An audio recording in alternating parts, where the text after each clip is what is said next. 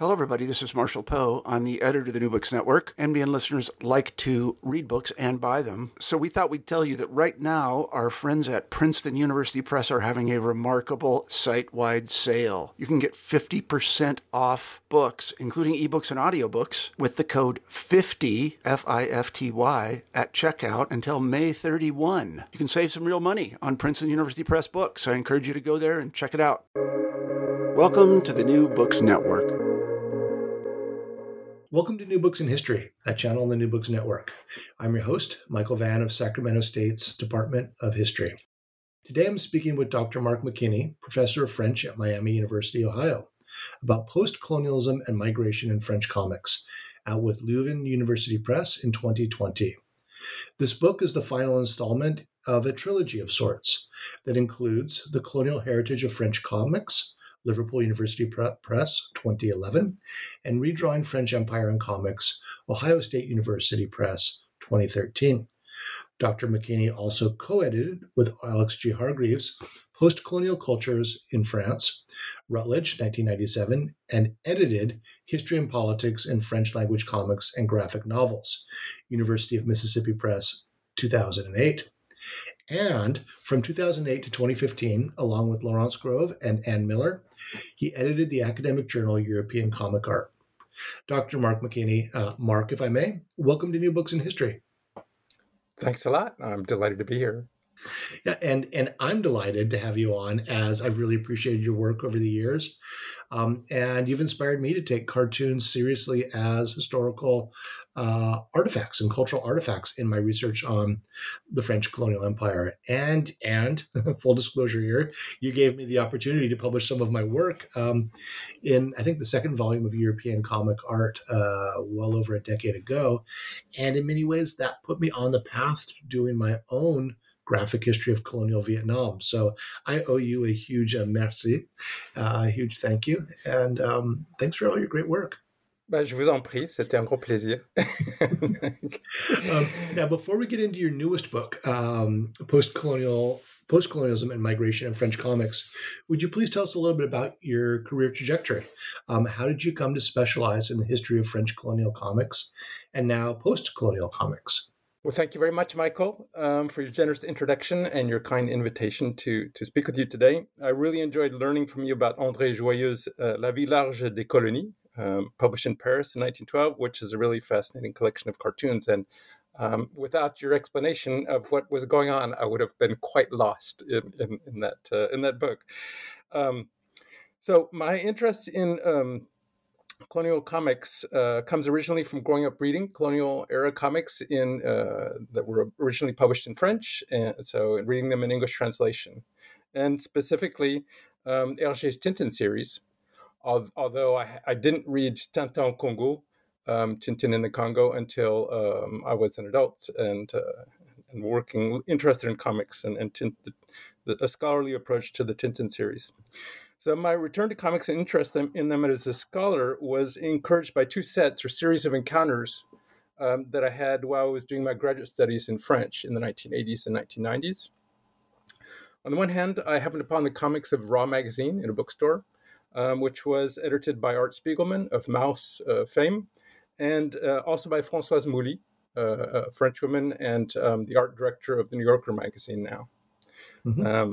And so is his partner, and his wife. Indeed, they're right. That's right. power couple in the world of underground comics. Truly so, and more generally now in the art world, I think you could say too, with the New Yorker covers they've been able to publish and so on, and other books. So Raw offered me a kind of education in the history of comics and an introduction to the breadth of contemporary comics, including in Europe. Through the translations of works that they had by European cartoonists from Dutch, French, Italian, and so on, and including by Baru, who was one of the artists whose comics I then analyzed in post-colonialism and migration in French comics. So that, I think, was my first introduction to Baru's work, was in translation in their in the publication in Raw. That's right. And then on the other hand, I purchased some comics by Farid Boujalal and Anita Comics in Paris in the late 1980s, and I began writing about them in 1989 and a piece that in modified form finally ended up published in my latest book. And it never had been before. So really? Some yeah. of your earliest writing made it into your most. That's great. Right. Yeah. So I thought it might be lost forever, but I was able to import it at the last in the last book. So my encounter with their post-colonial comics led me back to the intertwined history of comics and colonialism, as a kind of way of understanding what is going on now in comics, right, with post-colonialism. I needed to understand what had been going on back then, what the cartoonists were working against or in, if you like, working things out that had come before them. So that's how I ended up publishing the first two books about colonialism and comics before coming back to a post-colonialism, which had been the subject of my chapter, my single author chapter in the book with Alec Hargreaves, Post-Colonial Cultures in France, that had been on métissage in French comics, French and Belgian comics. So I started out there, and then I was able to finally work my way back up to the present progressively. So this is a time as a flat circle kind of narrative in your life, in your interest. You're coming back to what you're writing on in the late 80s, and I mean that's fantastic that if you're buying the Anita comics in the late 80s, I mean this is shortly after their publication, so they're not historical artifacts at that point when we were both much younger, but they are now, right? And before we get into the book, could you just say a few words about the significance of comics in France, the so-called ninth art in France and in the Francophone world? Because we need to include Belgium in this conversation as well, especially when we talk about colonial comics with Hergé's influence. Absolutely. So comics have been a poor relative of art and literature in most of French-speaking Europe, and so I would include also Switzerland along with France and Belgium since the 1830s, right? And so they've been impoverished not in terms of inventiveness or accomplishments, but rather through a lack of cultural recognition and artistic legitimacy. Swiss author and pedagogue Rodolphe Töpffer, who lived from 1799 to 1846, and has been called the father of the comic strip by David Kunzel, an art historian. So Töpffer self-published his first novel in print, as he called it, Un roman en estampes, Histoire de Monsieur Jabot, so the story of Mr. Jabot, in 1833. And then another of his comics, Les Amours de Monsieur Vieux-Bois, from 1837, was translated and published in 1842 in New York and Cincinnati as The Adventures of Obadiah Oldbuck, so the first American comic book. So unearthing the long and remarkable early history of comics, a form that followed close after the invention of photography and preceded cinema by several decades, has been part of the work of discovery and legitimation that scholars such as Kunzel, Thierry Goenstein, and Benoit Peters have been doing for the last few decades. And some of the most recent milestones marking the recognition of the form in French-speaking Europe include the election of cartoonist Catherine Meurice to the Académie des Beaux-Arts in January 2020, and her seating there last month on November 30, 2022. She's the first cartoonist elected to the Institut de France, and in her acceptance speech, she recalled the long history of comics in Francophone Europe, citing Töpffer, Cam, and Gustave Doré, and also commemorated her fellow Charlie Hebdo cartoonists murdered on January 7, 2015.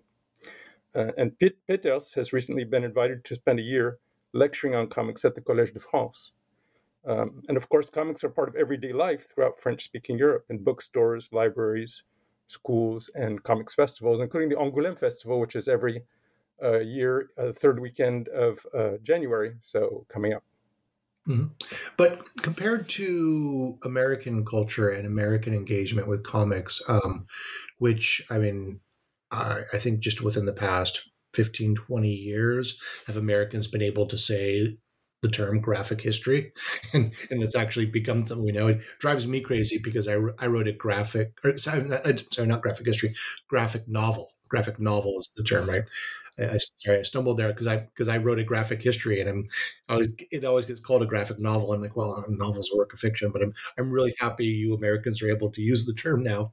But this is later than sort of the more mainstream acceptance and the recognition of the I don't know, do we say seriousness of the bande dessinée as a genre, compared to France, right? I mean, France and Japan have a much more sophisticated and more adult comic culture, could we say? Certainly. And so that really began in the 1960s and 1970s when people like Alain Resnais and who else?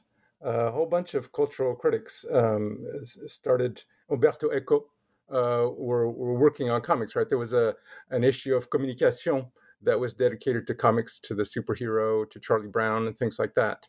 That in which some prominent intellectuals participated. So yes, that work has been going on now for several decades. We're finally seeing some even more impressive results, as the Collège de France and the Institut de France openings to people who work in comics, to cartoonists, to scriptwriters, or to the dessinatrice Catherine Meurice. But certainly it's something that's been going on for a while. And that's included, for example, the founding of a national museum and research center of comics in Angoulême, where the staff is extremely helpful, where I've done research multiple times. And that was done under Minister of Culture Jacques Lang, where the building by Roland Castro was then decided upon under Mitterrand. So yeah, there's been an acceptance, a growing acceptance of comics. Part of it's due to certainly to the more intellectual approach to comics that prominent intellectuals have had, but also to the important economic clout that comics have in the book market in France and abroad, and no doubt also to comics' usefulness to help spread the good tidings of French culture around the world, right, as it were. Soft power.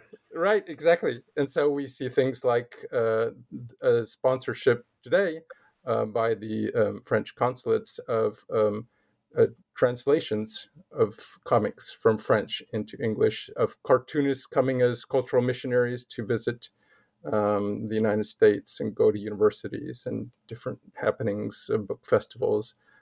So yeah, it's an important cultural phenomenon in France and a useful institution in some ways too. Yeah, and I mean, just again, this comparison with the United States, I mean, I think it's useful for many of our listeners. I mean, it's really not. I don't know. Well, you already mentioned Art Spiegelman, but it's Maus that forces Americans to take the genre seriously. And again, what in France had already been termed the ninth art. And so in some ways, I feel like American comic culture is playing catch up. I mean, it's a legacy from the Cold War era, sort of Red Scare, suppression of comics and decency. I forget the name of the committee that the Comics Code, right? Comics Code, right? And that had to be in the underground, and again, even though we have a vibrant underground comic scene in the 70s and into the early 80s, the big breakout isn't until publication of the first Maus, and then definitely the second. That's true. I'll just note in passing that the person who is said to, by Art Spiegelman, to have inspired Maus just died in April of this year. And there is now ongoing until the end of this month, a show by his put on in an art gallery in Cincinnati by his widow and their daughter of Justin Green's comics. So it's the work that inspired the Maus was Binky Brown Meets the Holy Virgin Mary from 1972. That was about it was an autobiographical work about the artist's OCD. And how it caused him to rethink his relationship to Catholicism. So but that work was not taken seriously either for a long time, right? And Art Spiegelman helped to bring it to be taken with greater seriousness by citing it specifically as one of the inspirations for his great work. So, yeah, and I mean, again, in more sophisticated cultures like France, the sophistication of comics was recognized earlier. So, as a scholar, how do you work with comics as artifacts, like in your previous books, and this book has a historical narrative to it. So, I'm just sort of curious, like from the historical standpoint, how you use them. Right. Well, I do my best because I'm not an historian by training, contrary to you, Michael. But you play well with us. I try to. I do my best.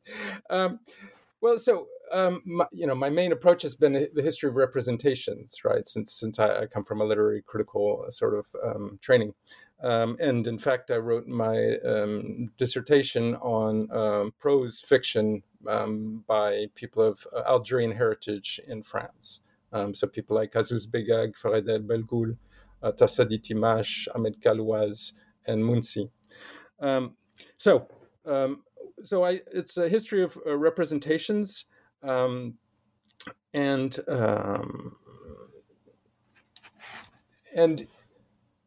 I also so there's been massive amounts of work in France and in Belgium and in Switzerland too on the comics form, mostly from a sort of semiotics perspective, and I guess the closest in the American comics field would be Scott McCloud's Understanding Comics, right? The closest equivalent. So Thierry Grunstein's Système de la bande dessinée, or Benoît Peter's Lire la bande dessinée, right? So that useful work was already done, and I can rely on that. Very helpful. There's also been work done on the history of the comics form, so the album, things like that, the serialization. And so I do try to integrate elements from that into my own research.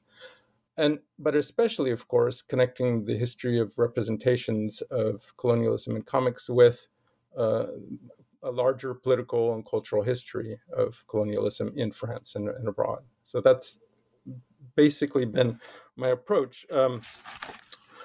But I guess a couple of things that I've done that I think might be useful are, for example, and useful examples to give to you in this case are for the colonial heritage of French comics. I went and did research in the Archives d'Outre-mer in Aix-en-Provence about the sponsorship, French government sponsorship of the publications in which Saint-Augan was publishing. So the Ziguet-Puce series that was very, very important for French comics, the importing of the speech balloon into French comics based on influence from the United States, from comics in the U.S. So to try to trace the historical support that there was by the French government for colonial propaganda in comics. And then the other thing that's, I think, been getting done more and more now is a connecting of what happened in comics with what the same artists did in other art forms and other media.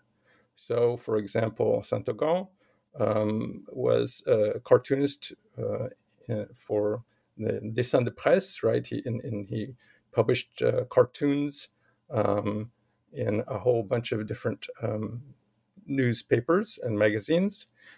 He also wrote a novel, prose novel. And so in a recent article, I connected anti-Semitism across the different kinds of things that he was publishing. And with the great focus in Francophone Europe on the form of comics themselves, kind of attempt to legitimate and define what the form was, how it functioned, and so on. Often the other kinds of artistic work that artists did was sort of pushed to the side. And I think it's important to bring them together, as are doing some other people. Now, for example, Julien Baudry is a specialist of Saint-Augan, and I relied in part on his work in writing this article about anti-Semitism. Excellent. Yeah.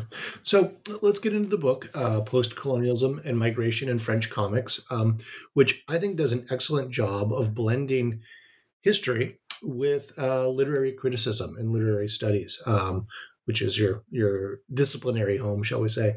But the book has a really clear chronological trajectory, taking us from what Todd Shepard called the invention of decolonization up to the post-colonial multicultural present. It comes up into recent years. So in broad strokes, because we'll revisit these phases, what are the historical phases of this history of post-colonial? So there are three. I described three historical hinges or turns in the introduction, and then go back and look at them throughout the book. The first one, it occurred right at the end of the Algerian War, when the French far right pivoted from prosecuting the Algerian War and desperately trying to keep Algeria French to attacking people from the former French colonies who were living in mainland France, and also to supporting a neo-colonial approach to the former colonies abroad. And so they made that pivot in part through comics and cartoons. These were effective propaganda tools for them. The second historical turn... So this would be, sorry to interrupt, but this would be 1962 exactly through the 1960s. So Algeria is independent in 1962, is the end of this really horrifying war for all parties involved. And then so Algeria is lost. This comes just after the Year of Africa. The empire is more or less gone, and the French right now turns on racial others. Mm-hmm. Okay, great. So exactly, and that racialization that they construct in part then through comics and cartoons, as well as through posters, political tracts, newspaper articles, and so on and so forth. And it's such a powerful medium for racist caricatures, obviously. I mean, in those of us who've worked in colonial comics, I mean, this is the big thing, right? Okay, so that's 62 up until roughly... So I think Todd Shepard would say until about 1968, when he sees the far right really breaking through their discourse, breaking through into the public, general public discourse. About there. And then the second historical turn in comics, post-colonial turn that I point to, is the publication of this few-page, not very long, but comic strip called Cauchemar Blanc, so White Nightmare, in 1974 in a French comics magazine, L'Echo des Savanes, the Echo of the Savannas, which has a very colonialist sort of ring to it itself, right? Or at least an African ring, L'Echo des Savanes. And so he made the strip in reaction to a wave of anti-immigrant violence at the time that was happening in part through the workings of the far right.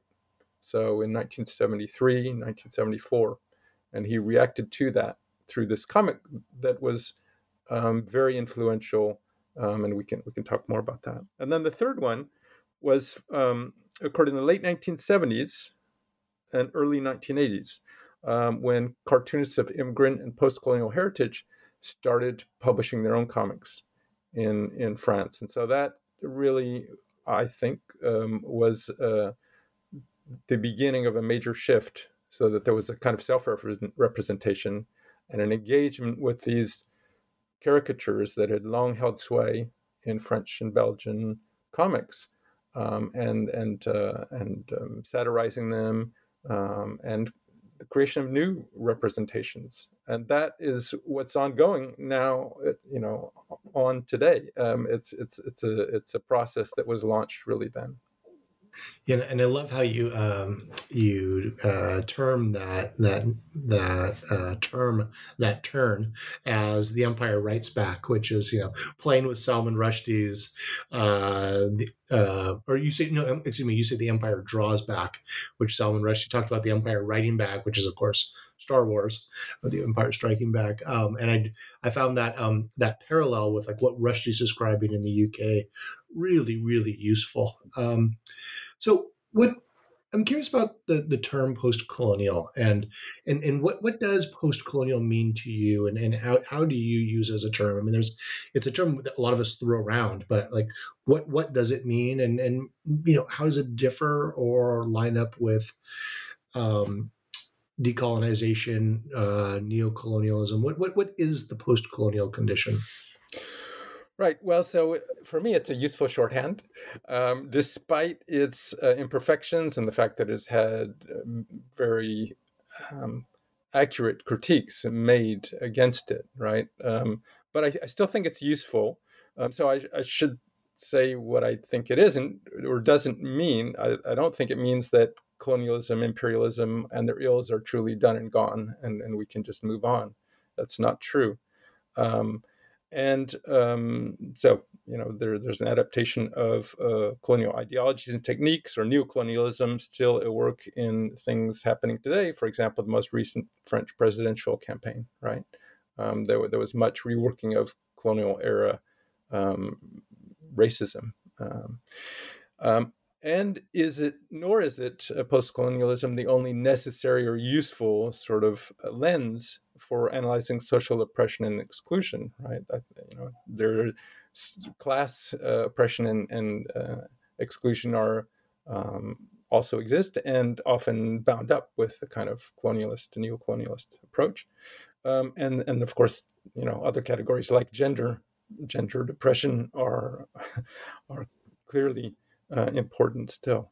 On the other hand, it sort of helps me understand a shift that occurred after 1962, a political, social, cultural shift at the end of most of what was the French colonial empire. Even though we could talk about New Caledonia, for example, its situation today, or what's going on in the French Caribbean and so on.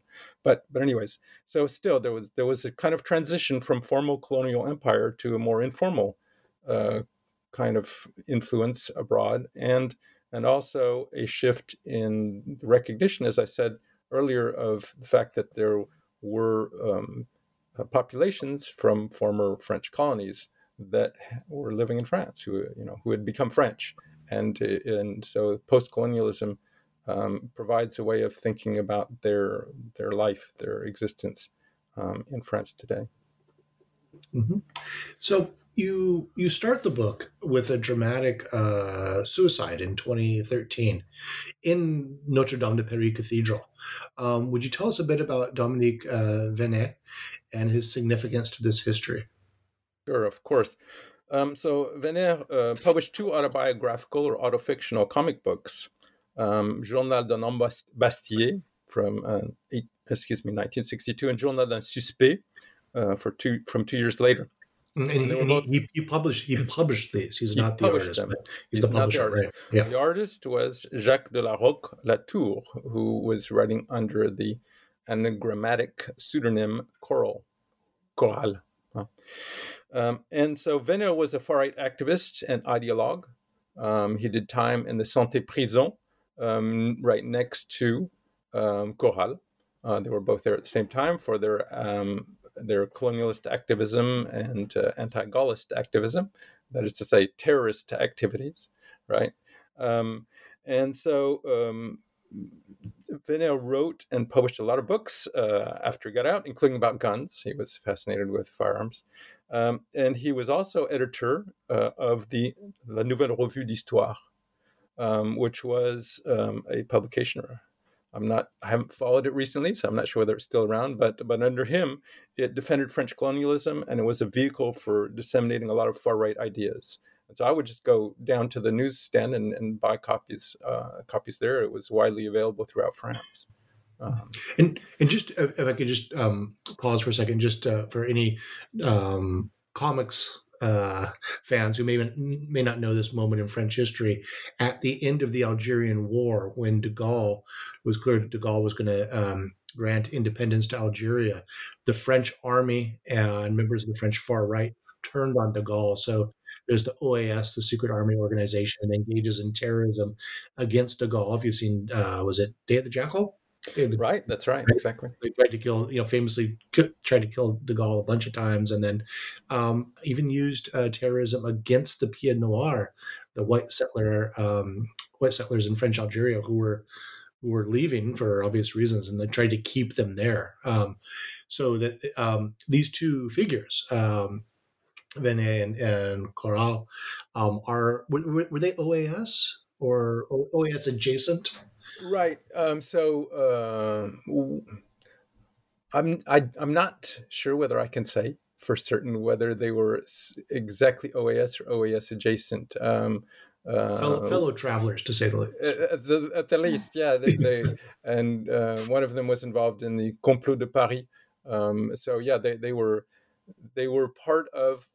So I believe it was Venner, part of Jeune Nation, that was run by the Sidos brothers, and they were definitely trying to fight the Gaullist forces, so fight the French government, and keep Algeria French. Yeah, I just want to clarify that, because like as I was reading this, I was like, I know this history, but my mind was so blown that like this really crucial moment in French history is so tied into this important turn in the history of French comics, the French bande dessinée. So these two former terrorists, former prisoners meet in jail, and Venet publishes Corral's work. Right after they got out, and it was immediately it was censored for disrespect to the French president. Copies were seized, things like that. So yeah, it was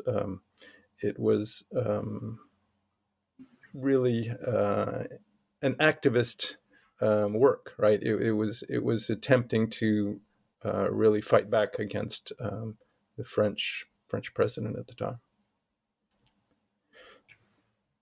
And so Venet goes on to publish these works, and then he does, right. So one and also, well, so one of the drawings that I talk about in the book is a cartoon by Corral, in which it's a caricature of a North African migrant in France. And it is a racist caricature.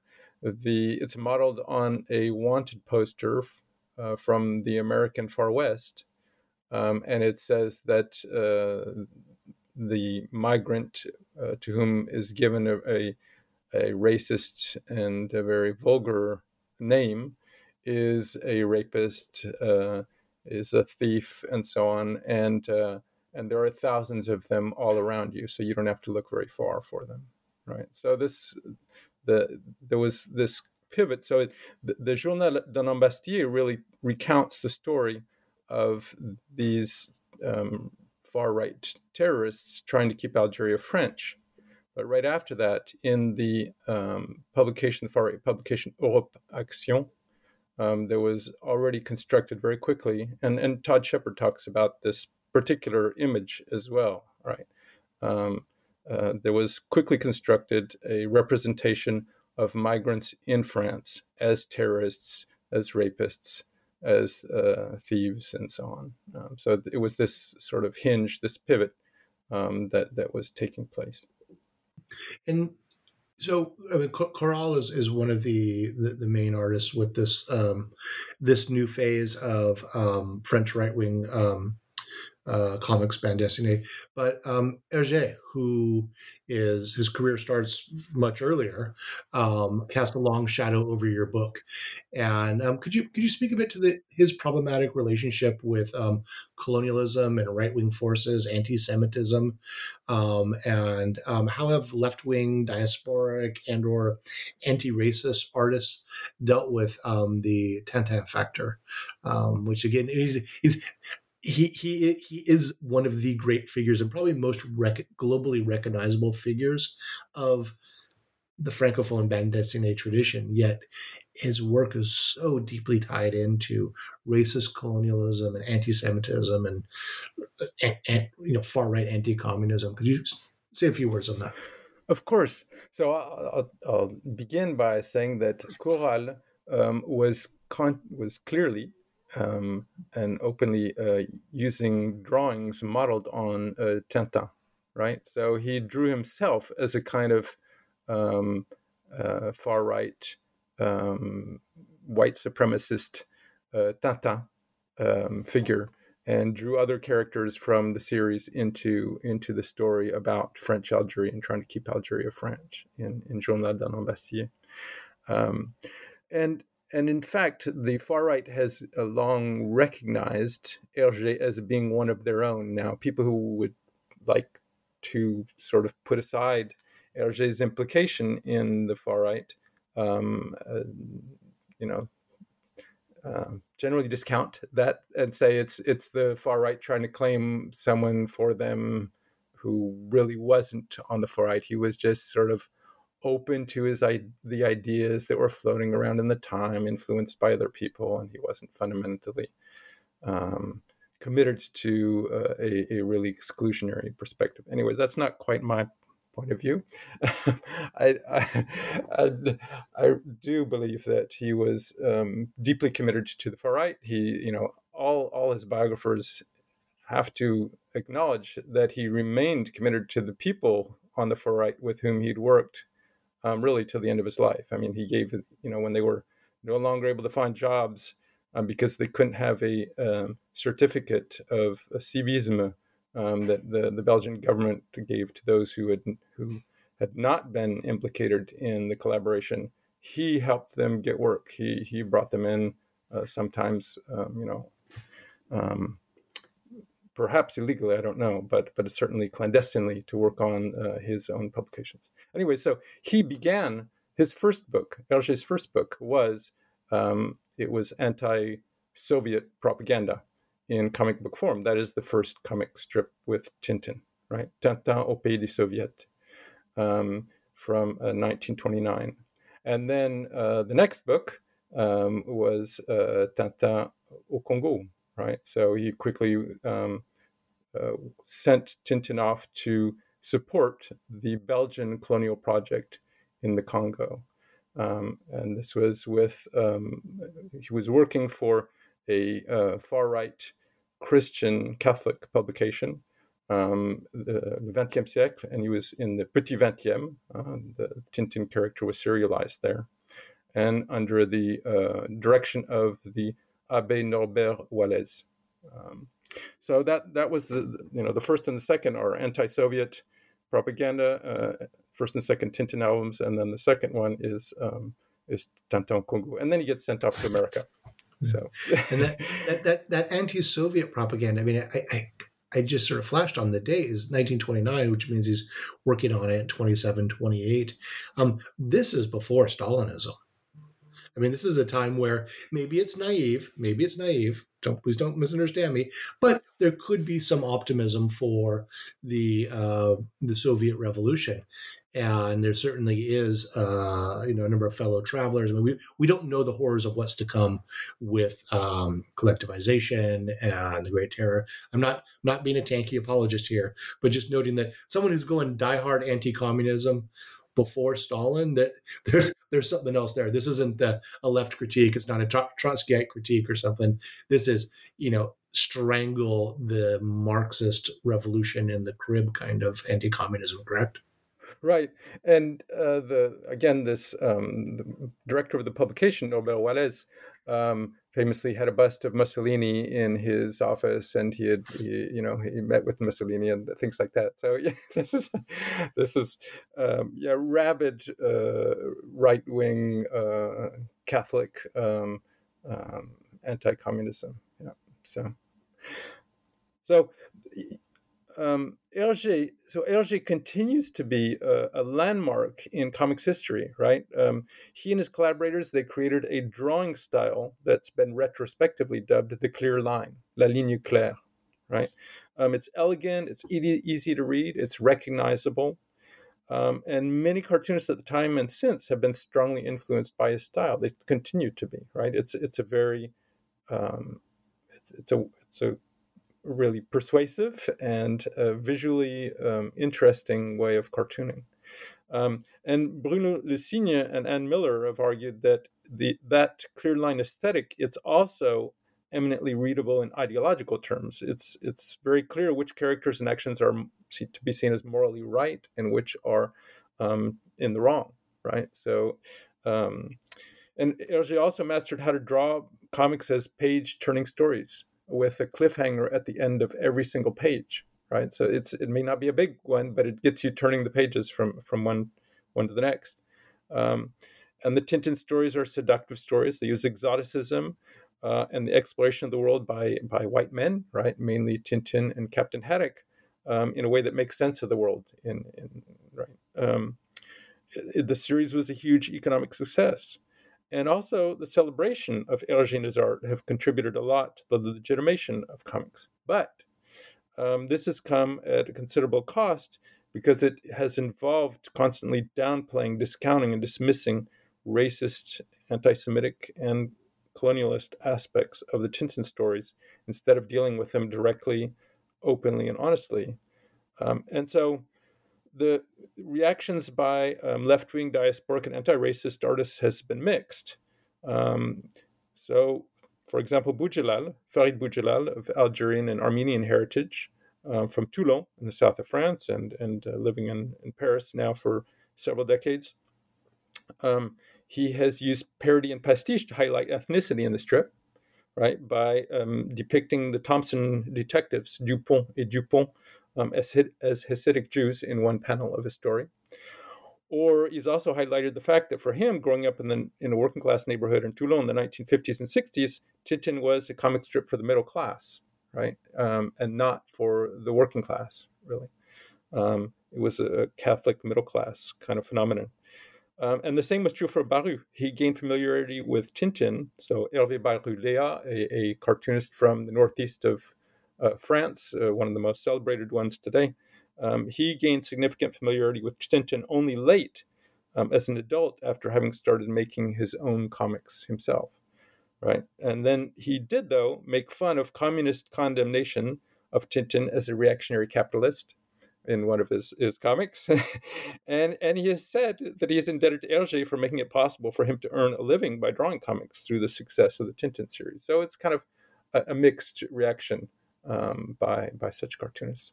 Yeah, and I found it interesting in your book how you show how different artists do these sort of callbacks and critiques to this really important but very, very problematic figure for the genre, and you wrestle with that. I found that so amazing. Another really important figure in the genre, within France, but also globally, is Moebius, primarily known for the science fiction. I mean, I think I first encountered Moebius, I think maybe in Heavy Metal magazine. Absolutely, that's right. Early 80s, that magazine I was a little embarrassed to have because it was a little, in middle school, it was a little too risque and kind of hid it from my mom, but it had these amazing European comic artists. And so you posit that Moebius's Cauchemar Blanc, or White Nightmare, in 1974 is a significant turning point. Can you tell us about this bande dessinée? You've already mentioned it, and its impact, and also, in your book, you repeatedly turn back to it and keep there's these callbacks as many of your artists reference it in their work in the coming decades. So tell us about this story. Sure, of course. So Cauchemar Blanc is again one of these cartoonists whose work, or this particular work, let's say Cauchemar Blanc, Moebius's Cauchemar Blanc, has mostly been analyzed again in a kind of formal and aesthetic terms, right? Previously, so Bruno Le Signe in France, and then Matthew Screech and Ann Miller in the UK have argued that it helped inaugurate a new realist aesthetic in comics. And an approach to making them, and moving comics away from more cartoonish representations and, say, historical comics or fantasy comics, right? And this was actually the only comic that Moebius did in the realist genre under that pseudonym, right? Instead of under his name, a version of his name, Jean Giraud, right? So Giraud or Giraud. In which he usually, those names, his real name, he usually used to make realist comics, excuse me. So this was the only realist comic he used making under his pseudonym that he usually used for science fiction kinds of comics. So they argued that this story had a big impact generally on comics for adults in the 1970s and 1980s, including on important cartoonists such as Jacques Tardy, who went on to depict the First World War in comics, really important cartoonist. Tardy's work's just incredible. It is indeed. Yeah. On the other hand, his impact, so the impact of Cauchemar Blanc on the representation of far-right racism and post-colonial migrants had mostly been neglected, mostly but not completely in the existing scholarship, whereas it's really one of the strip's most important legacies, right? So it had an impact on Chantal Montelier, who is an important feminist and leftist cartoonist in France, and one of those comics that reworked Cauchemar Blanc is called Endigang, which was a parody of the anti-gang policing groups under Giscard d'Estaing, and in the late 1970s. It was also reworked by Farid Boujelal in a comic strip called Ratonnade about the racist beating of an Arab. Right. So I should probably say what Cauchemar Blanc tells, or what the story in it. Right. It's a two-part story. The first and longest part is about a group of far-right racists who go out and beat up an Arab. But they don't manage to do it. They don't manage to carry out their plot. Instead, they have an accident. They start fighting among themselves. One of them has a gun, which goes off and it wounds the other, right? And the neighborhood turns on them, right? And the neighborhood turns on. The neighbors come out. One of the far-right gang pretends to be a police officer, and in fact is not. And a real police officer from the neighborhood says, "Hey, wait a minute! Show me that card. That's not a real police card." And the real police officer is of Spanish origin. That's right. And he'd be ethnic other. Exactly. Yeah. Right. Yeah. Munoz.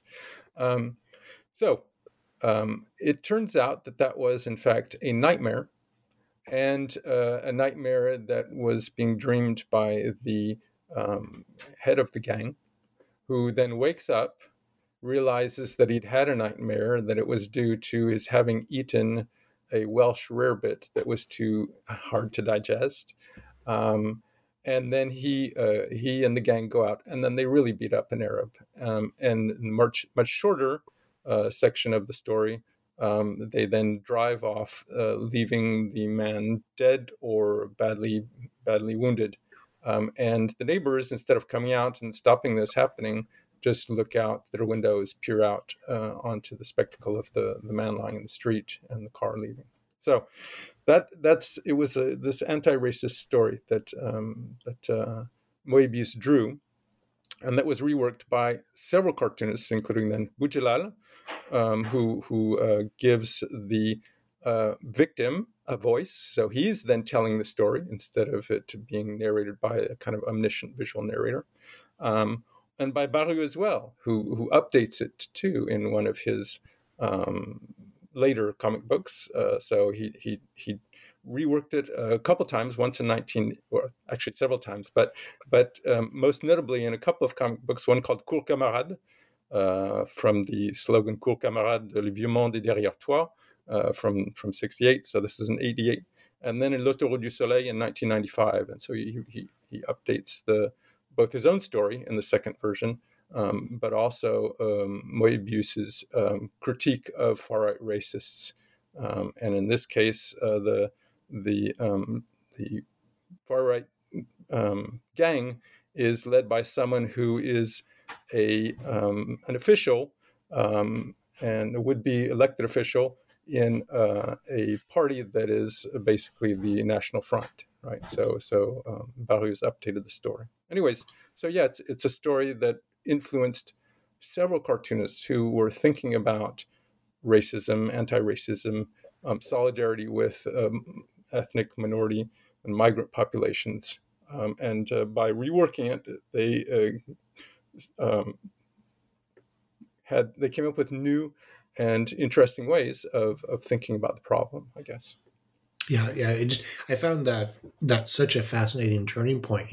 Coming after this over a decade of far right comics dominating in the '60s, and now you have this response. Then that leads us to the third phase that you identify the 1980s, which is, really sort of a multicultural response. You call this period the civil rights comics. So who are the artists associated with Anita Comics?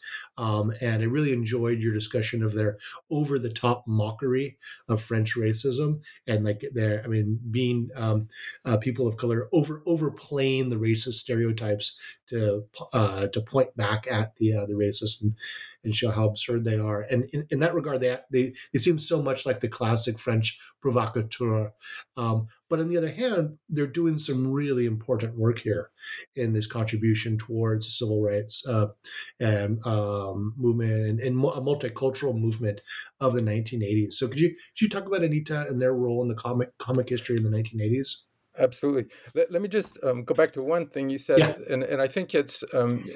I think my book may sort of skew things a little bit in that the far right comics from the 1960s, I think, were known about by very few people, right? So they didn't dominate the scene. They were really in their own sort of circles, disseminated in just among a small group of far right activists and so on. It's since then, with constant sort of work by the far right, that this kind of imagery has made it out farther and farther, and we can come back to that later. Sort of how they've circulated the stuff more and more. Obviously, the web, YouTube, and so on and so forth, and social media have been a huge way of getting things out in more recent years. But anyways. It's more that in the 1960s, after the end of the Algerian War, the theme just sort of faded away, right? That the issue of colonialism in comics, it just sort of dropped out, is my impression. And then it sort of came back slowly but surely, and certainly strongly in the 1980s, as you said, with Anita Comics. So the three members of Anita Comics were Farid Boujalal, who is Algerian and of Algerian and Armenian heritage, born in France, raised in France, in Toulon, in a working class neighborhood, and also José Joubert, who was a childhood friend of Farid Boujalal, also from Toulon, except that he immigrated to France with his Spanish Republican family, right? And then the third one is Roland Montpierre, and who is of Guadeloupean heritage, Parisian Guadeloupean heritage. He's gone back to Guadeloupe now. He lives in Guadeloupe. And then a fourth person who wasn't really a member of Anita Comics, but nonetheless often worked with him, was Larbi Meshkour, another cartoonist of Algerian heritage. He's from Paris. So they all, two of them met in Toulon, Boujalal and Joubert, and then Joubert and Montpierre met at the École des Beaux-Arts in Paris, where they were both students. And then Larbi Meshkour was cartooning in Paris, so they were able to meet, I think, through a radio show that José Joubert heard. He overheard Larbi Meshkour talking on a radio show, and so they were able to meet. So you're right. Their provocation was multivalent. On the one hand, it played a kind of pedagogical role, right? Much like that of teachers in a classroom, challenging students to think differently about an issue that's generally understood in problematic, cliched ways in a given culture. And in their case, they were trying to prod people into rethinking received ideas rooted in colonial racism and ethno-nationalism, right?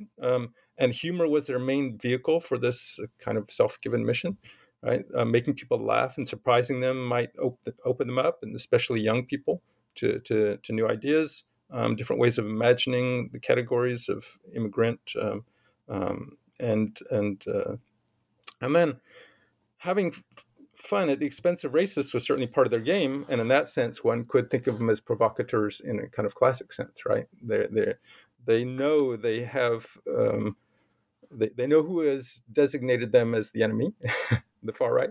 They know they're not going to change those people's minds, and so mocking them was a way of fighting back, right? This is the best they can do. And then they were also making fun of themselves, their situation as hungry artists, their willingness to do all kinds of work, to make a living. So, for example, doing an Anita Comics strip for a computer publication, right? Um, and so they were also making fun of their own physical or social handicaps and the ways that they themselves had been ridiculed. But they provided art for civil rights magazines, event posters, stickers, and so on. And over the years since then, these three cartoonists, so Bougela, Jauvert, and Montpierre, have continued to do civil rights activist and pedagogical work through their comics, drawing, and publishing, but also through cartooning workshops in prisons, schools, municipal libraries. And the latter, the schools and the municipal libraries, have often been in municipalities with elected officials from the political left, right? So I can give you just a few examples of posters by Anita Comics Together or by various individual cartoonists. In 1984, so 1983 was the big march for equality and against racism, March on Paris from the south of France, but a version of that took place in 1984 was called Convergence 84, and it was done on mopeds instead of people walking, right? So they drew the poster for that, the official poster for Convergence 84. There was also a sticker for that. In 1985, they did a poster for the Maison des Jeunes et de la Culture for an event in solidarity with Nicaraguans. In 1986, they did a poster, La Nuit en Banlieue, a concert co-sponsored by Radio Beurre, which is an Arab and Berber, what was called a community radio station. And for Baraka magazine, which was a multicultural magazine. And they've continued this on over the years in various ways. Yeah, and they're it's in academic speak, the subaltern putting their voice into it and critiquing French society and from their marginalized perspectives. Could you say a few words about Farid Bougela, forgive my pronunciations, Realist Comics? Who was he, and what were the subjects that he engaged? Of course. So he was from Toulon, born in 1953. His paternal grandmother, whose name was Marie Carmagnon, was forced into exile during the Armenian genocide in Turkey and settled in Algeria with her Algerian husband, Moussa Boujelal. She later migrated to France with her son, who was Boujelal's father, during the Algerian War, and maybe because of the war. The family's not quite certain. And then, Boujelal, the cartoonist, grew up in Toulon, and then he did studies in accounting and moved to Paris to work as a cartoonist. And so by the 1970s, he was beginning to make a living as a cartoonist. He is contracted polio as a baby, in fact, and so that severely handicapped his leg. He has a disability. He also contracted asthma, severe asthma, as a young person, and that's relevant. I'll get back to it in just a second, but it's relevant to the themes that he's worked on. So he spent his whole career now, which is now over 4 decades long, drawing stories about French of Algerian heritage and related topics. The realist comics include L'Oud la Trilogie, which was originally 3 separate books. L'Oud in 1983, so the musical instrument from North Africa. Le Gourbi, so a hovel, right? A hovel-like dwelling. L'Oud is set in Toulon. Le Gourbi is set in Paris. And then Ramadan, about Ramadan and Muslims practicing their religion, from 1988, set in Paris too. And they were all published by the alternative comics publisher Futuropolis in Paris. And then it continues, that story, sort of a family saga that he recounts in those stories, continues in another book called Jambon Beurre, les couples mixtes. So there's a pun there on jambon beurre, beurre so a ham and butter sandwich, and then an Arab. Beurre is back slang for Arab. And Les Couples Mixtes, so it was about a mixed couple. His main semi-autobiographical character, Mahmoud, being married to a woman of ethnic French background, right? And so thinking through the issues that created métissage, cultural mixing, acceptance, rejection, and the connection of the Algerian War to that, or it's the memory of the Algerian War as a force on the couple, and then he's in that series. He engages with things like immigration, assimilation, colonial history, religious faith, racist discrimination, and so on. And there's a related series titled Petit Polio, so little polio or young polio, which recounts the earlier history of the Slimani family, and especially also of Mahmoud, this character who is kind of Boujela's fictive double, right? He's or auto-fictional double. And that there are 5 albums so far in that series, first published from 1998 to 2012. Petit Polio 1, 2. The third one is subtitled Mimi d'Arménie, so it's about his Armenian grandmother and the memory of the genocide and the weight of that on her. And then a couple other books in the same series, Les Années Ventolines, so like a Ventolin inhaler for asthma, so that recounts his struggle with asthma. And then Le Cousin Arki, which returns to, the memory of the Algerian War, the massacre of the Arki, the colonial soldiers in the French army who were mostly left behind in Algeria when the French left in 1962 at the end of the war, and who were massacred by the FLN. And so he returned to that on the anniversary of Algerian independence, right, in 2012. These 5 books deal with issues related to the Algerian War, physical disabilities, polio, severe asthma, acceptance or rejection of Islam in France, and of homosexuality, the memory of the French conquest of Algeria, the Algerian War, massacre of Arki, but also the history of comics, specifically the comics that he read, not Tintin, but rather these comics that were called Petit Pocket or Pocket, which were often drawn by Italians and then translated into French. So they were published in Italy and then translated and published in France in French translation. And of Charlie Monsuel, which was edited by Georges Wolinski, a cartoonist for Charlie Hebdo. Wolinski of Tunisian Jewish heritage was among those murdered in January 2015. And so Boujela, before the massacre, so we're in 2007, 2012, was going back and celebrating the discovery of comics that he had through that influential comics magazine, which republished American comics as well as giving a place of expression to French cartoonists. So his realism is really significant for, depicting this post-colonial multicultural France perspective from various marginal positions and so forth. Could you say a bit about the importance of Barou, the one of the most celebrated French comic artists, to the history of post-colonial French comics?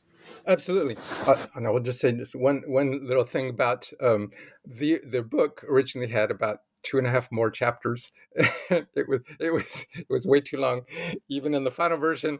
But one of the chapters that I regretfully pulled out was about Boujela's humorous comics, the non-realist ones, the humor-based ones. And so I have a short essay coming out that deals with some of those right now. But anyways, so he's got a whole other couple of genres that he's worked in. One is humorous comics, and the other is a kind of the fantastic tales. So folk tales from North Africa that he's reworked while bringing in really strong historical elements, so the First World War and so on. So he's publishes in several genres. It's not just realist comics that he works in. So Hervé Barrulea is his real name. He's one of the most important and celebrated French cartoonists of the 20th and 21st century. He twice won the Best Comic Book Award at the Angoulême Comics Festival for his work, so in 1991 and then 1996. So the first one was Le Chemin de l'Amérique, which has been published in English translation as Road to America by Drawn and Quarterly Press in Canada.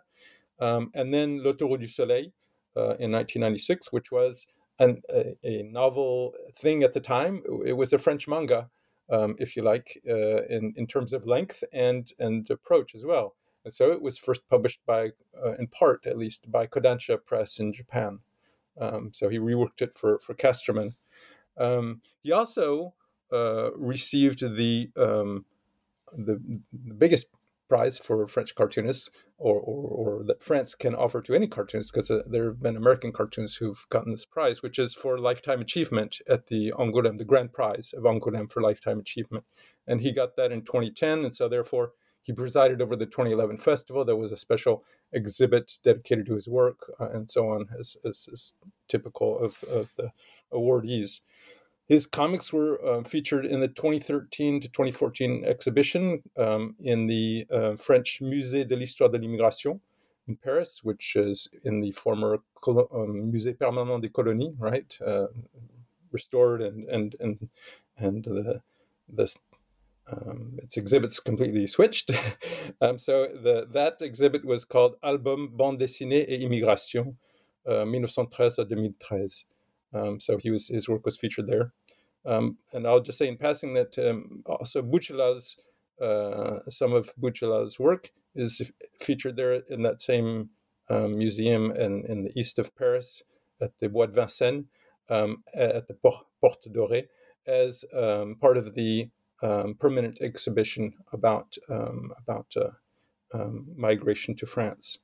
And just as a side note, in terms of the history of the imagery of the French colonial empire, the murals, the 1931 murals are still there in all their colonial boosterist glory and racial stereotyping, and I mean it any scholar of France and the world needs to spend some time in front of those mirrors to understand the French sort of self vision of their place in the world and their relationship with empire. They're really astounding. I mean, we've seen. There's a zillion academic books with images from those murals on their covers in various ways, because they're just so incredible as a historical artifact. Absolutely, yeah. The murals inside and on the outside, the bas-relief, the sculptures that are all around as well. Yeah. So I dragged a family member who lives just outside, just adjacent to the Bois de Vincennes, over there, and made him walk the whole thing with me. And he lived there for decades and never stopped to look at it. Right. Yeah, it's amazing. It really is. He also, as a side note, he won't listen to this, but he also didn't know, and this is a real Parisian, very proud of being a true Parisian, didn't know about the Algerian War Monument by the Eiffel Tower. And he told me that there was no such thing, and I dragged him down there and was just totally surprised by it. I mean, this is a real side note here, but it's a really curious monument, very understated, but also just very, very unusual. With the names on the going in LED lights, right? That's right. Up and down anyway, I digress. But right. Baruch. So yeah, well, and again, a small digression on my part. Then, my first book, The Colonial Heritage of French Comics, I analyzed a lot. I mean, there are a whole bunch, and I hadn't discovered them all. I mean, I found some more since, and I'm sure there are even more still. Comics that were set at that event, or at similar events. That is to say, the event that the museum was first built for, right? The Musée Permanent des Colonies, which was built for the 1931 International Colonial Exhibition in Paris. There were a bunch of comics, including by Saint-Augan, right, that were set at the exhibition and that provided either publicity for it or sardonic critique of it, more or less, as a kind of swindling job. So that was on the more left side of the cartoonist comics. But Baru, from the very beginning, his works were autobiographically inspired, but strongly fictionalized comics that were integrated. That's to say, they were multi-ethnic and multicultural. And so they're mainly recounted, the early ones, from the perspective of a character named Hervé, like the author himself, and foregrounding an Italian immigrant background, like that of the artist's father, who came to the northeast of France to work in the metal working industry. And the series was called Kékette Blues, from 1984 through 1986. But they include young French characters of North African heritage. They deal with anti-Maghrebi racism. There's a variety of other ethnicities as well among the characters, rooted in working class migration to Northeast France. And this, representing all these different perspectives, sprang from a desire by the cartoonist to recount stories about the environment in which he grew up. He wanted to, as he said, tell stories about les siens, les miens, he says, and also take a political position against the far right and its ideology, which were growing in strength during the years when he started making comics. And he's continued that engagement, sort of double faithfulness, one to his roots and the other to taking a position against the far right and rising tide of racism across France in his comics. So you've got a chapter on Citadel culture and the way in which French comics engage and critique this in the late Cold War. And I really loved your discussion of Béton Armé. And it reminded me so much of the Scorsese film After Hours from the mid-'80s. Could you talk a bit about Citadel culture and how this fits in with this history of a post-colonial France? Of course, thank you. So the concept is that of Otto Karl Werckmeister, a Marxist art historian, who in 1991 published his book by the title Citadel Culture. And he wanted a term that would tell about a culture that recognized its contradictions and was trying to keep in abeyance a feeling of responsibility or a way of arguing through the contradictions, right? So kind of recognition while at the same time a kind of disavowal and moving back and forth between critique, a kind of ironic but ultimately irresponsible approach to the contradictions of colonialism, of capitalism rather, and what it has done across the world, and including the relationship between the capitalist countries and the Soviet Union.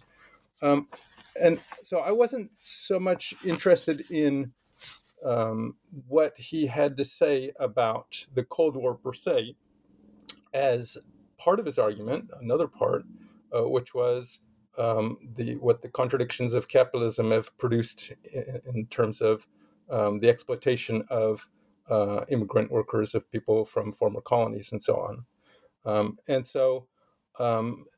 In fact, the most famous comic that's rooted in Cold War politics itself would again be from the Tintin series, the Calculus Affair, L'Affaire Tournesol, serialized 1954 to 1956, and an album published in 1956. But so I sort of piggybacked on what Werckmeister had to say about a series, the Nikopol trilogy, which is by cartoonist Enki Bilal from former Yugoslavia, who immigrated to France as basically a political refugee along with his family when he was young.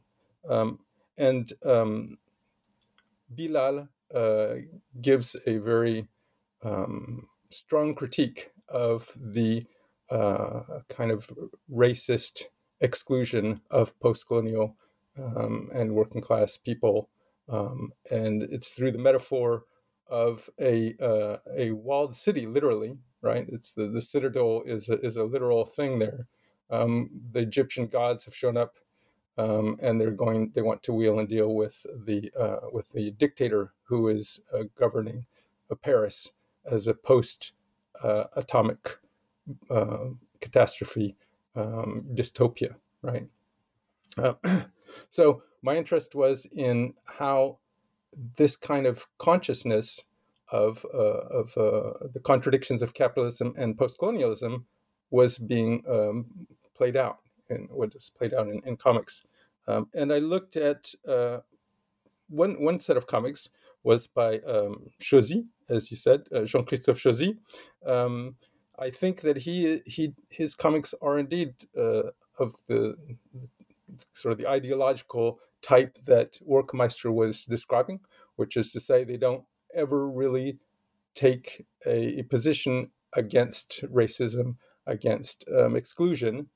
Instead, this sort of autobiographical or semi-autobiographical, rather, character, double of the author, sort of bounces back and forth between sort of wanting to help out the excluded and wanting to have a good time and not taking any responsibility for the circumstances in which he finds himself of racist exclusion and so on. So then against that, I say that Baru's comics use the same kind of metaphor of a kind of citadel, right, of a walling off of the banlieue from the center of Paris, but in a very much more critical mode, right? So he exemplifies what Werckmeister calls argumentative culture, as opposed to the citadel culture mentality that I find more in Chauzy.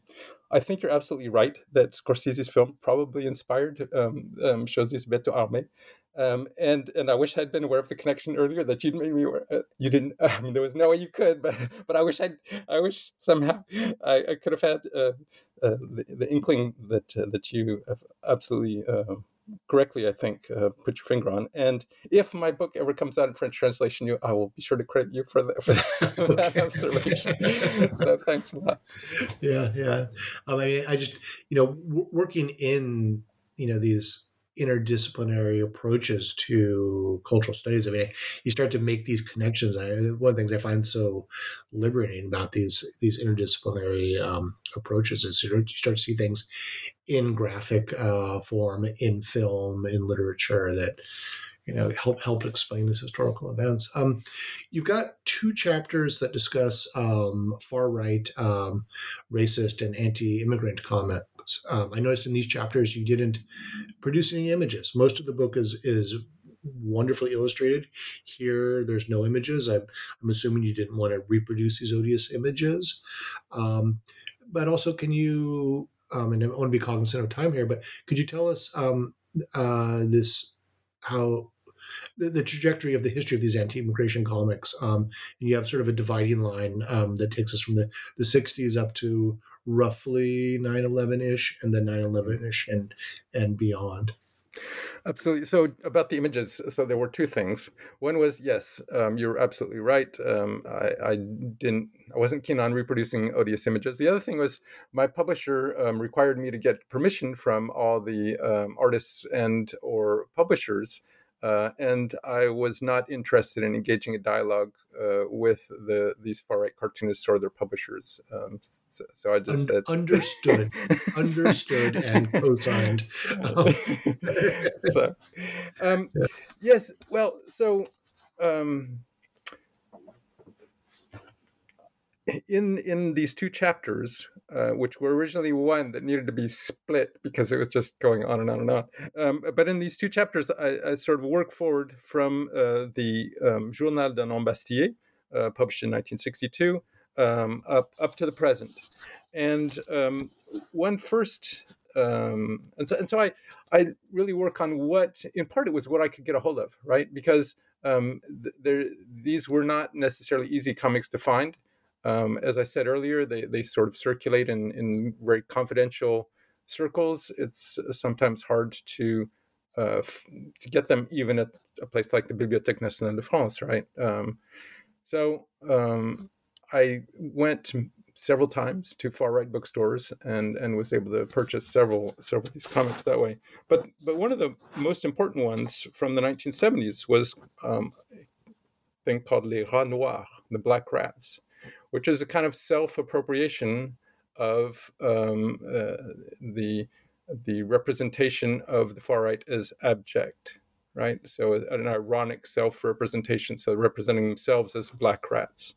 It was also a parody or a pastiche of a comics by a far right, by a cartoonist who did nice little comics about animals in which these black rats are the bad guys, right? So they reappropriated that character as self-representation, and they were drawn for the far right student organization Groupe Union Droit, or Good as it's known, which was a very violent group and band. But it had great success. It was copied in Italy, for example. I mean, it's sort of circulated through far right spheres in multiple countries. I look at another comic book I look at there is Avant-Guerre, which is this anti-Semitic science fiction story. It was scripted by Guillaume Fay, who was one of the ideologues of the Nouvelle Droite. And then another comic on which I spent a fair amount of time is called Douce France. This was a neo-Nazi comic book by a cartoonist named Serge Guy. I don't know who hid behind that pseudonym. But it's violently neocolonial, it's anti-Semitic, it's anti-Arab, it's anti-immigrant. And it was partially serialized in Tribune Nationaliste, which was the party organ of the Parti Nationaliste Français et Européen, a neo-Nazi skinhead organization whose slogan was France d'abord, blanche toujours. So France first, white always. And it included attacks on real people, including Julien Drey, who became a prominent politician, but is a French Jew born in Oran, Algeria, and who was vice president of the anti-racist group sponsored by the Socialist Party, SOS Racisme, and attacks also on caricatural attacks in the comic strip on Harlem Désir, who was the president of SOS Racisme and whose father was from Martinique. So it's really, I mean, the most disgusting sort of material that one can imagine that was articulated in comic strips that, again, alluded to, quoted, pastiched, reworked images from the Tintin series, right? So really a kind of touchstone for the far right. A couple of other works that I look at in those two chapters are Chirac contre les fachos, which was drawn by Char, François Pichard, who was one of the most long-lived and prominent far-right cartoonists. Got worldwide coverage when one of her drawings was selected as the prize winner for a competition of anti-Semitic drawings in Iran. She said she hadn't submitted her drawing to the event, and therefore it wasn't her fault. So Chirac contre les fachos, which is a reworking of the attempted assassination of Jacques Chirac by a far-right activist, Maxime Brunery. And so it sort of parodies that. It's homophobic, it's anti-Semitic, it's anti-Muslim, it's racist, and it sort of makes fun of the whole event and suggests, in fact, that it was a kind of conspiracy that wasn't actually it wasn't the fault of the far right guy who went and did it. It was a kind of conspiracy to get at Le Pen, finally. And then the sort of the thing that the comic strip in 2-volume form that brings us up to a kind of post 9/11 perspective was published by Dieudonné. So Dieudonné, Mbala, Anna Soral, and Zéon. And Dieudonné and Soral are notorious because of their anti-Semitic pronouncements.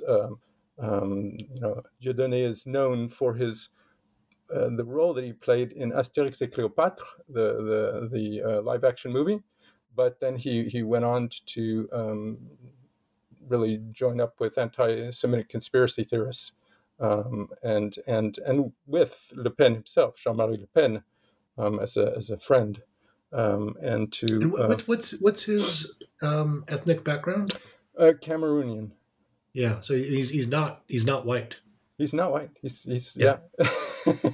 That's right. And so that's the fascinating thing here is you have Soral, who would really like to reconcile white working class racism with blacks and so on, and built around anti-Semitism. So that's sort of part of the glue, at least a strong part of the glue that holds them together. I mean, Dieudonné is also in big trouble now for tax evasion. So, I mean, there are various things that he's gotten in trouble with the law for. But they have this too. I mean, there's been a lot of cartooning done by the groups associated with them. But what I analyzed was this 2-volume story called Yacht People. That's, again, this kind of post 9/11 anti-Semitic conspiracy theory. And just, I mean, you did a really incredible job recapturing it, but it was just awful to read. I mean, just odious tropes. It is. I mean, it's, and I think I mentioned this in passing. I mean, it's odious. It's anti-Semitism. I mean, it's exploitative in sort of all ways you can imagine. So, yeah, it's. I mean, I felt for you in doing the research on this. I mean, I've looked in these dark corners of archival collections and so forth, and I really felt for you. I mean, it was just awful stuff. I thought it was important to discuss it because of this kind of post-colonial switch where you have what a tradition of far-right cartooning that was attacking massively blacks, people of color, people from former colonies. And here you've got this new sort of post-colonial twist where it's anti-Semitism that then binds together various groups, including formerly colonized ones, potentially, right, in what they're proposing. And it's scary, I guess. It's one way of saying it. It's scary. And we're talking in December of 2022, which is, a few weeks after Kanye West's very public meltdowns and anti-Semitic pronouncements. And it's difficult not to draw some parallels there. I mean, in very different contexts and so forth, but for those of us who are concerned and study far-right reactionaries over the course historically and in the present, this is a very complicated puzzle that we need to wrestle with. The last 3 chapters of the book engage immigration to France with an emphasis on trans-Mediterranean journeys. Who are some of the main artists and themes that they wrestle with? I know the last chapter is focused on sans-papiers, immigrants without legal status in France. You just talk a bit about the various sort of transmigration routes and the experience and the representation that in these works. Absolutely. So the 2 chapters before the last focus on 2 artists or sets of artists who make comics that could be seen through a more traditional lens as avant-gardist, right? Mm-hmm. or as innovative formally, right? In formal terms. Yeah, they're beautiful. I mean, they're breathtaking. Yeah. So the first is Ivan Alagbé, who is of Benin heritage on his father's side. and who had a comics association and comics publisher, that he created with Olivier Marbeuf, who is of a Caribbean background. It was called Amok in the Paris region in the 1990s. And he published there first a book called Nègres Jaunes, Yellow Negroes. It's about undocumented people, about sans-papiers in the Paris region, and their encounters with a former Harki soldier who got a job in the French police, so who migrated to France after the Algerian War and who was able to integrate, but who is incredibly alienated from pretty much everyone and who is exploitative in his own marginal way. So he exploits, he is himself a kind of victim of history as a former Harki who's been profoundly wounded psychically and so on. And he exploits people who of West African, sub-Saharan African heritage, Black, who don't have papers and who are living in the Paris region. So it's been regarded as a very interesting, both politically and also in the form, right? In a kind of cartooning that is far away from the clear line. It's a much more along the lines of artists sketching, of a more art school, a kind of cartooning. Even though Lagbe, well, he did study in Angoulême. So that's the one, and so there is certainly some trans-Mediterranean migration there. It's the former Harki who moves to France. The other one is about a trip from Lebanon, from Beirut to Paris, by Zena Abirached, who is of Lebanese Christian background, and the book is called Le Piano Oriental. In it, she reworks her family history, including the work that one of her ancestors did as translator for the French in Lebanon during the Mandate period, and so his adoption of the French language, his interest in France, but also he's someone who never went to France, right? She reworks that alongside another ancestor, great-grandfather, who invented an Oriental piano. That is to say, a piano that looks the same as any other piano, but which has been modified inside to be able to play the quarter tones of Oriental music, right? And so she then, against the background of that sort of family history of investment in the French language and in French culture, and also an attempt to make Western and Eastern cultures cohabit in this Oriental piano, she projects her own growth as an artist and her own project of going to Paris, gaining French nationality there, and working as a cartoonist. So she sees herself as kind of continuing the kinds of projects that her ancestors had been invested in, and succeeding in a way that perhaps they weren't able to, because the Oriental piano never gets produced on a mass scale. That project sort of falls flat, and then there's the Algerian. I'm sorry, excuse me. The Lebanese civil war that creates this big chasm in Lebanese society, and which she dealt with in her preceding comic books. Right. So that's the other chapter. Just before then, the final one, which is about sans-papiers, as you said, and in that I tried to trace out a kind of history of the representation of sans-papiers in comics, starting with Slimane Zeguidour, who was an Algerian cartoonist, and who published a comic book in 1974 called L'émigration de Djeha, Jeha is a kind of folk character, sort of trickster from North Africa and the Middle East, and he is a migrant in France in this comic strip. So in different genres, in fiction, in reportage,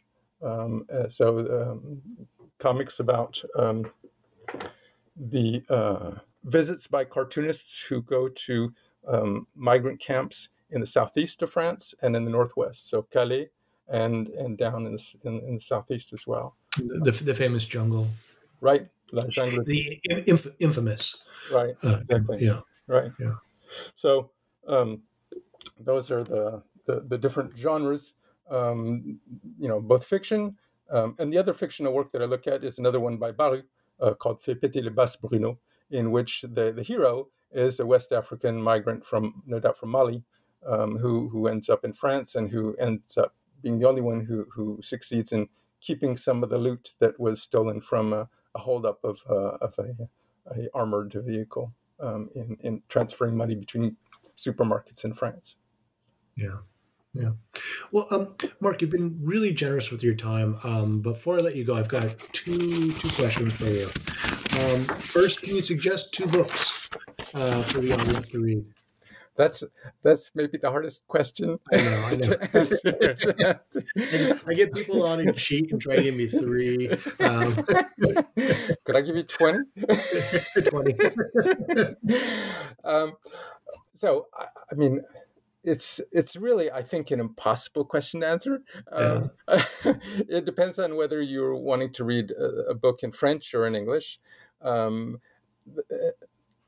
So there are some comics that I've discussed I discuss in this book or in preceding ones that have been published in English translation. So one of them is Road to America, right? Mm-hmm. I heartily recommend that. I recommend all the books they talk about, except for the far right ones that are in my volume, pretty much. But I'll recommend another one that's not that I don't talk about at all here, that I do talk about in the preceding work, redrawing the French Empire in comics, which is by David Bay, called L'Ascension du Haut Mal, and in English it's translated as Epileptic, and it's an autobiographical work in which he talks about a bit, at least, the Algerian War. But it's sort of it will then take you far away from a lot of the stuff that I've discussed here. But David Bay worked with Jauvert, with Boudjelal, with Montpierre as a fellow traveler, if you like, with the Anita Comics group. So he's a fascinating cartoonist. Excellent. And finally, what are you working on now, and what can we hope to see from you next?